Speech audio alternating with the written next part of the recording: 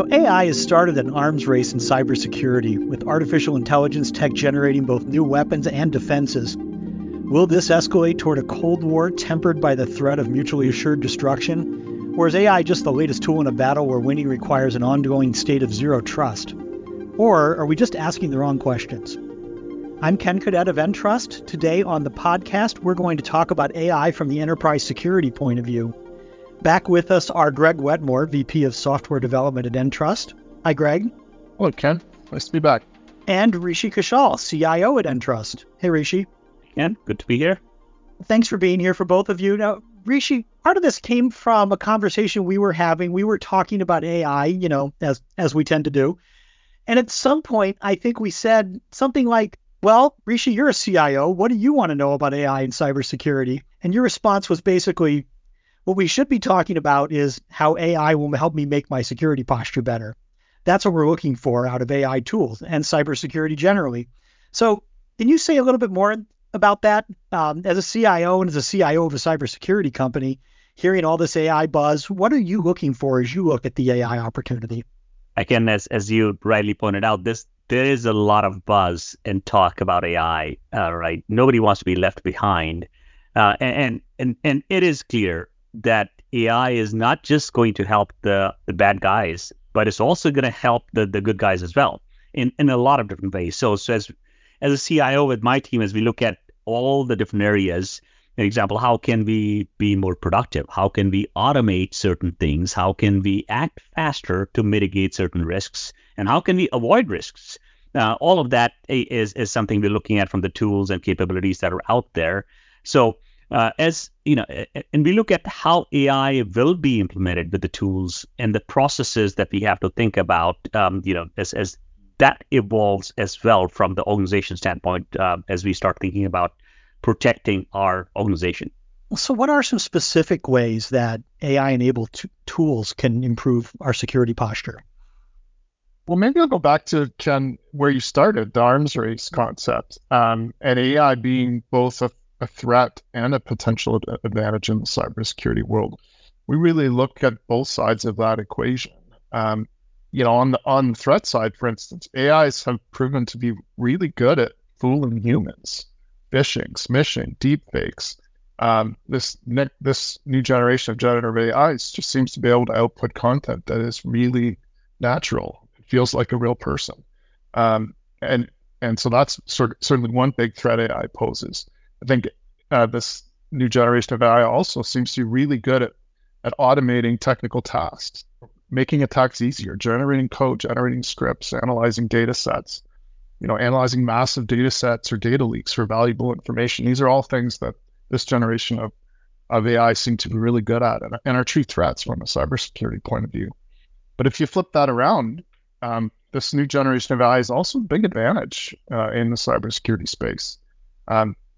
The natural language interaction potentially can make very complex tools a lot easier to use.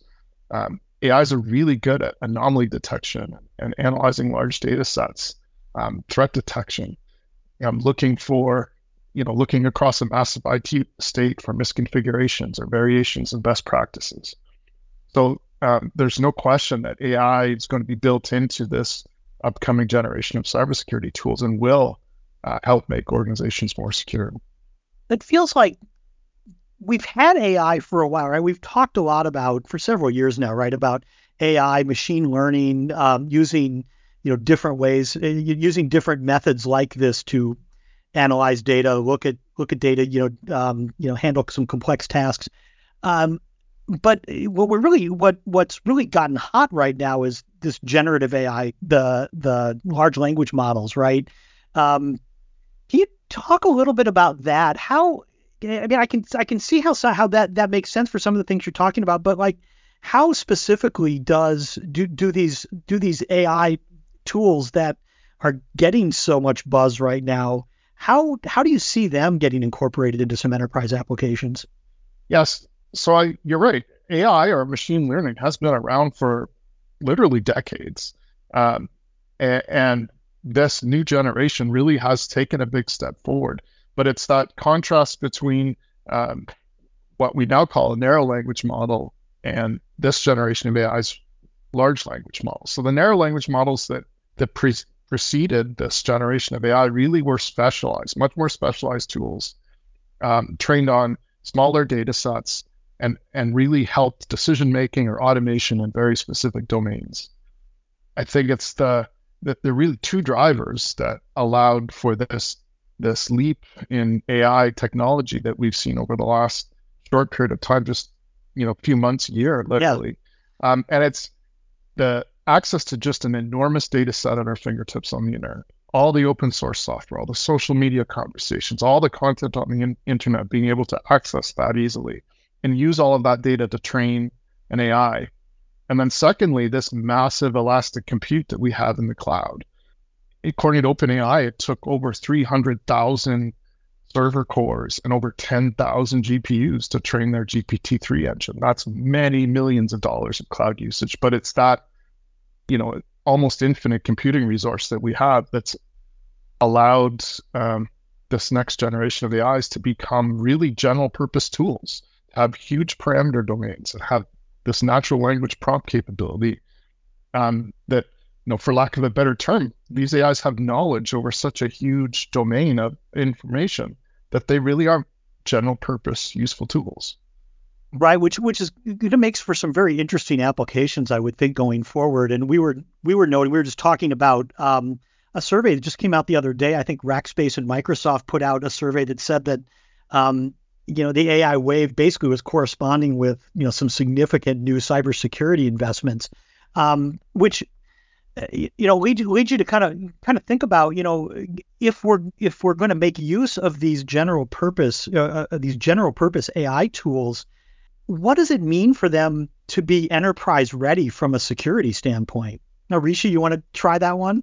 So as we initially started, there's a lot of buzz around AI. There are a lot of big software vendors looking into building AI within their own platforms itself. So as we look at incorporating AI within our organizations, one of the things we need to look at is around what are we trying to accomplish? How is that going to help us?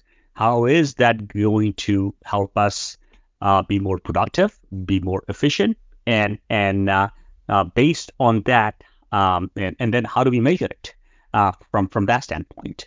As we've seen, there's a lot of AI out there from the standpoint of image generation. It is pretty cool, but after a while, it's just something that you don't use. So you want to make sure that it gets incorporated within what you do, and you can start leveraging it better. So that becomes extremely critical as part of what you are looking at from the standpoint of which tools, what kind of AI, and how is that going to help you from your standpoint. Makes sense. And Greg, like from a security standpoint, I mean, there's a lot of issues with the fact that these have such massive data sets. Where do you think that's heading? Yeah, you're right to point that out. There are some as yet unsolved challenges with AI today, and some of those challenges are extremely significant in an enterprise context. We're still exploring sort of the legal piece of AI. When AI produces something, do you have the right to use it? Do you have the right to distribute it? Who was the original author? Can you copyright that and at that output? We're an independent software company. When my teams are using AI to help build our products, we have to be very careful that we're not using code that we're not allowed, that we don't have the right to use. The security piece is massive. Is the output from AI engines safe? Is it secure? We're starting to learn about attacks on AIs like data poisoning and prompt injections that potentially can cause AIs to do malicious things or things they weren't intended to do. And finally, perhaps the biggest concern at an enterprise level is the privacy and confidentiality piece. Where is this data stored? When I submit information to an AI engine, how does that information get used? Do I lose control of that information? If that's private, confidential information, is it now public domain information? So it's brought about considerations like, should we be looking at private AIs or anonymizing data before it goes into AI engines. There's a whole sort of domain or interesting developments happening right now around the enterprise readiness of AI. Interesting. Yeah. What do you think about the idea of a private AI? It seems like it sort of defeats the purpose, and yet at the same time, you would almost require some kind of boundary, if not a wall around, in order to protect corporate information, for example. Yeah, so I mean, we talked before about how the cloud is just this perfect resource to use to train these large language models, and almost the only resource available. Most organizations can't afford to put the kind of computing into a private data center anymore that would take to reproduce something like ChatGPT. Um, but I think we're perhaps going to end with some sort of somewhat hybrid modes where perhaps the large language models get trained in the cloud, but organizations can run or more specialized or train that language model on their private data in their private data centers. But it certainly is an area that's evolving quickly. And organizations are going to have to follow closely, I think. Yeah. Yeah. Developments from the platform providers. Yeah. It's like how do you avoid accidentally training the large language model publicly on your private information or your IP, which is kind of scary.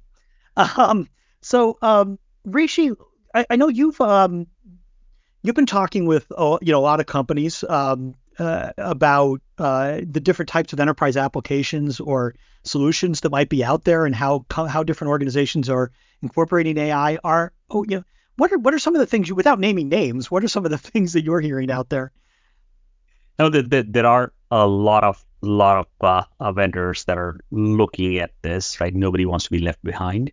Some of them are not there yet. Right? That they're all looking at how do we monetize it? How do we kind of what we talked about, the private AI piece of it? A lot of organizations are looking at having their own private AI environments. They still want to use the learning models from what is there outside, but not necessarily provide their data for the learning models itself, and just keep that within the organization there.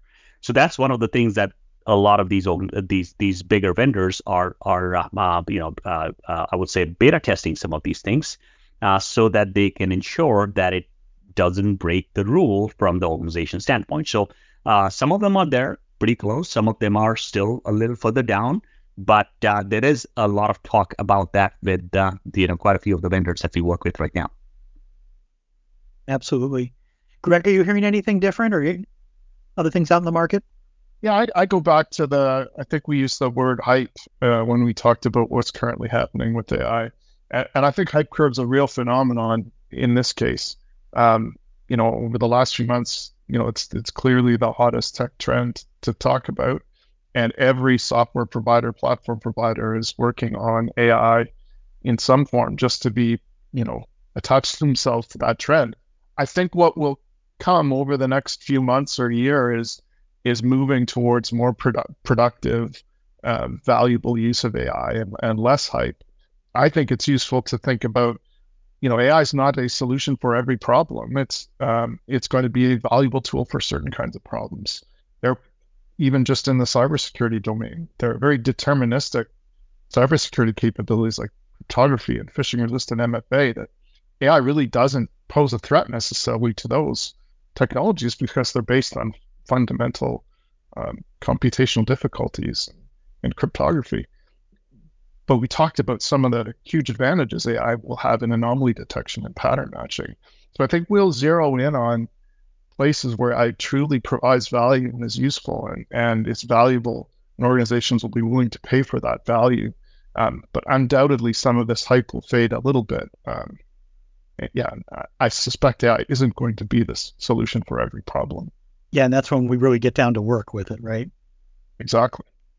So to wrap up, what kinds of questions should leaders in IT organizations and even business leaders be asking as they think about bringing AI into enterprise applications and into overall into the enterprise?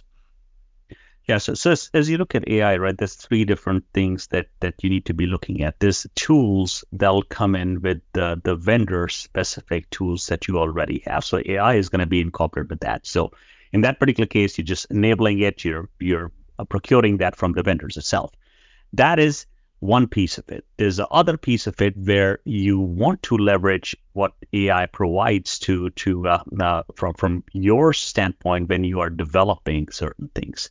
So that's the automation. That's the efficiency from coding standpoint. As you migrate platforms, you can use some of the LLM models to be able to speed some of that up. So that's the other usage of AI. There's other usages that you may be building some of your audio video learning models. So different applications. So which one do you want to start off with and learn from and invest in?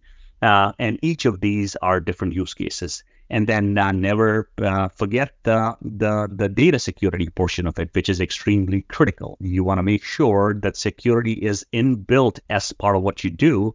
You don't want to find that out after. Makes sense. And Greg, yeah, when we send that question over to you, what kinds of questions should leaders be asking about how this is being used in the organization? Rishi ended on the one I was going to zero in on. It's my job at Entrust to build secure software. So the questions I would be asking from an executive leader point of view are some of the ones I highlighted. The legal pieces, the security pieces. Is this AI engine secure? Is its output secure? What processes and procedures and technology we're putting around it to make sure that what gets output from the AI is safe. And finally, the data privacy and confidentiality piece. Do we really understand the data flows here? How are we protecting our confidential intellectual property as an organization when we want to apply an AI to that kind of information? Definitely a lot to think about, and we're going to keep watching this space. So let's leave it there then. Thank you, Rishi. Thank you, Greg, for being here, sharing your expertise on this. Always enjoy this conversation. And I want to thank everyone for listening. This podcast comes from the Entrust Cybersecurity Institute. You can check out a wealth of insights there at www.entrust.com/cybersecurity-institute, or search for that on your favorite search engine. Our podcast is produced by Stephen Damone. If you like what you hear, I encourage you to rate and review the podcast on iTunes, Spotify, or wherever you get your podcasts. And we would love to hear from you. You can email your opinions and ideas to cybersecurityinstitute@entrust.com. So until next time, thank you. Talk to you soon.